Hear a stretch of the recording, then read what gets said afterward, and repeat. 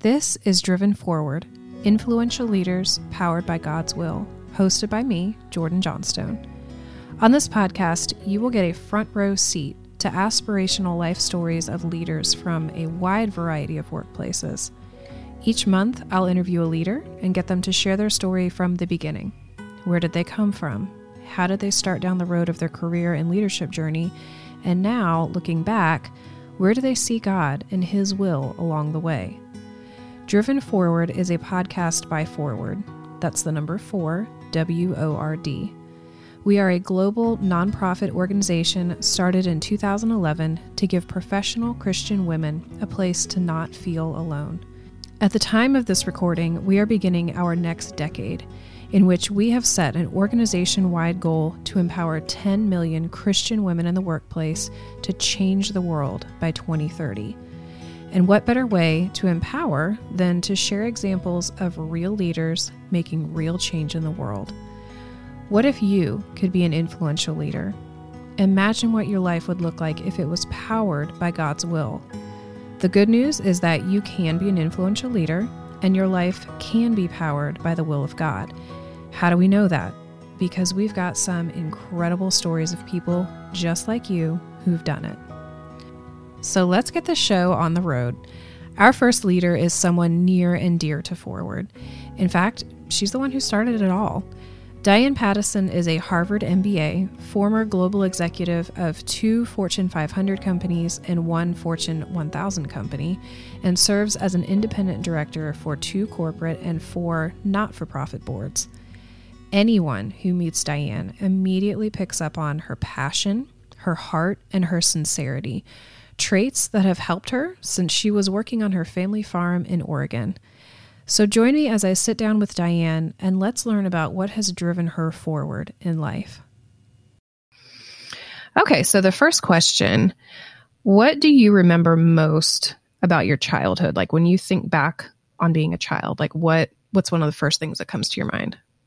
Yeah, growing up on a farm in Harrisburg, Oregon, I remember 2 key things about my upbringing that I didn't really realize was a lot different than a lot of people until I left the farm in Oregon. And that was hard work. And I worked with my family every day. So my grandpa, my grandma, my mom, my dad, my siblings, even my cousins, and my lifelong friends were a part of the farm labor force. So those are 2 things that I'll never forget, is just the hard work and that it was a big family business that we all worked together. It was very interesting. And then I'll just tell you one other little tidbit is that I went to a 4-room schoolhouse. So there were 8 grades and 4 rooms. And when I tell my kids and they see that, they just kind of like, man, you are ancient, Mom. Wow. It's like they just saw Little House on the Prairie. But I mean, that's pretty cool though. And is it because, I mean, you were in a pretty small town, right? I mean, like what was it like where you grew up? Yeah. So the town was actually 1,200 people, but there were little country schools for the grade school that consolidated into the high school. So my graduating class of 8th grade were 13. My graduating class at high school was 48. So that kind of gives you a sense of the size.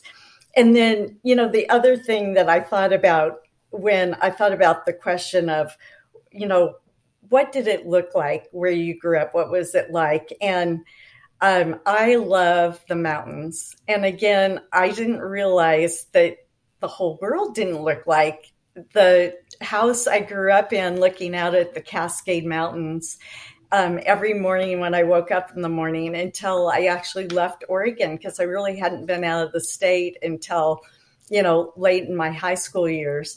And I have a real love for looking at those mountains, as you know, Jordan, because you've been to my house in Portland, Oregon. So we now look at the mountains from our house in Portland. They are gorgeous. I love that area. So I would love to know, how early in your life were religion and faith introduced to you, and who introduced you? Yeah. It's kind of like you grow up and you learn how to eat. I grew up and all I remember is every Sunday we went to church. I mean, we went to Sunday school, and I was involved with Vacation Bible School. I was involved with youth group. My dad taught youth group for high school. And so it was just a part of our life. It was never even questioned unless you were sick that we weren't going to go to church on Sunday. And that was just a part of even all of my relatives' lives. So faith was brought to me as I grew up from my parents from the beginning. That's awesome. Yeah. What did you want to be when you grew up? When you got asked that question as a little girl, what did you say? Yeah. So the funny thing is, because I grew up in that little town and that farm environment, I really only knew a few things. I really knew farming. I knew sewing because I was involved with 4-H. And so I sewed all my clothes clear through high school. And I also knew, I just knew about animals. So I knew about being a veterinarian. And I really thought, because I really enjoyed sewing and fashion, and I did well in it, I won this national Grange sewing contest, that I thought I would want to be in fashion merchandising. Wow. So when you graduated and you went off to college, I mean, was that your first goal, your first major that you were going after? Yeah. So I went to Oregon State, and my major was fashion merchandising with a minor in business. So when you got to school, you started getting into your major. Did you, I guess at what point, because or did you graduate with that? Maybe I just don't know it, but is that what you ended up graduating it with a degree in, or did it switch at some point? Yeah. So I had always worked for my dad. I was sort of his right-hand man every summer on the farm. And so I never really had a chance to work in fashion merchandising. But between my junior and senior year, I said, Dad, I've got to go see if what I've been studying for 3 years is what I want to do.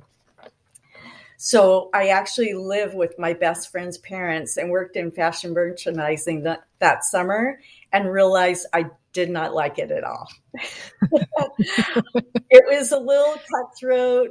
And I thought, I really love the business side, but I really don't like the fashion side.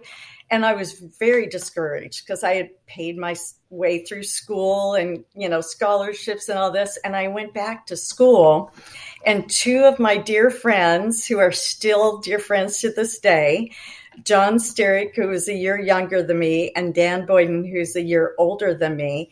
And I said, guys, I have just wasted 3 years of college and 3 years of college tuition money. And, what should I do? And they said, apply to Harvard Business School. And I had no clue what they were talking about to get your MBA. And I just believed them. So I went home and typed up my little application on my typewriter and asked my parents to throw it in the mail for me. And I found out a few months later that I had been admitted to Harvard Business School to get my MBA. And that was what really changed my trajectory to the business world. And then, I mean, at that time, how many other women were in school with you? Yeah, that's a great question. It was really funny when I went back to, they had a 50th for women who'd gone to Harvard Business School. And they had a group of us stand up who were in the first 20 years. And I couldn't believe that I was in the first 20 years of Harvard having women. Wow. So, yeah, isn't that crazy? I graduated in 1985, and I was in the first 20 years. They Wow. had the first women that went there were right after the mid 60s. And I believe my class had about 25% women, which was pretty good for only being within the first 20 years, but still, Harvard had a long way to go. So you get your MBA and you're about ready to start your business career. When you went into it, I mean, what did you imagine your career would look like? And did it actually end up starting off the way that you thought that it would? Yeah. It was what was really wonderful is IBM was such a great company. And a lot of companies that I went to for my interviews out of Oregon State said, well, if you're going to leave in 2 years and go to Harvard Business School, we're really not interested. But IBM said, we are so interested. Please move to New Jersey. We'd like to have you at the headquarters of one of our divisions, and we'll give you like 5 different experiences in 2 years so that when you go to Harvard Business School, you have a great background to sort of have as your knowledge before you go. So after I graduated from Harvard Business School, I really followed my priorities. And I was married to a gentleman from Tulsa, Oklahoma. And so I moved to Tulsa out of Harvard Business School. And as you can imagine, most of my classmates thought I had a big L in the middle of my forehead because they would ask me, where are you moving? A lot of them were going to New York or LA or London. Where are you moving and who are you going to work for? And I said, well, I'm moving to Tulsa, Oklahoma, and I actually don't know what I'm going to do. Wow.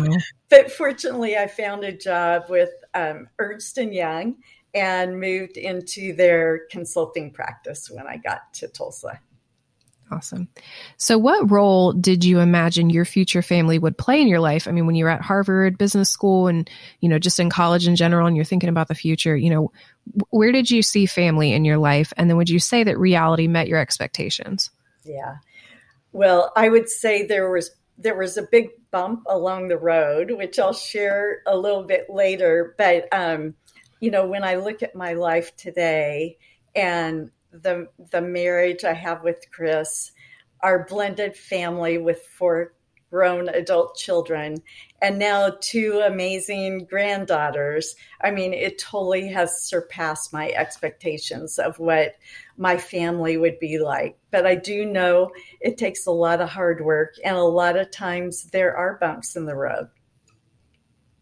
What is one word that you would use to describe your career journey? Fulfilling. That's a good one. So what was the point in your career where you look back and you go, yes, that's where I made it?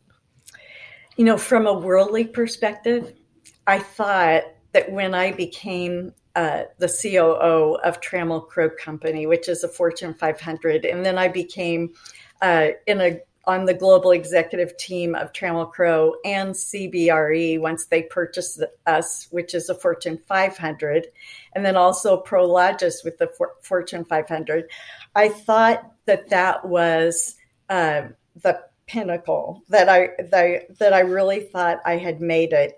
But now I'm in the most fulfilling from a total spiritual, relational, and professional perspective after founding Forward, because I received texts, and I'll just read one I just got day before yesterday.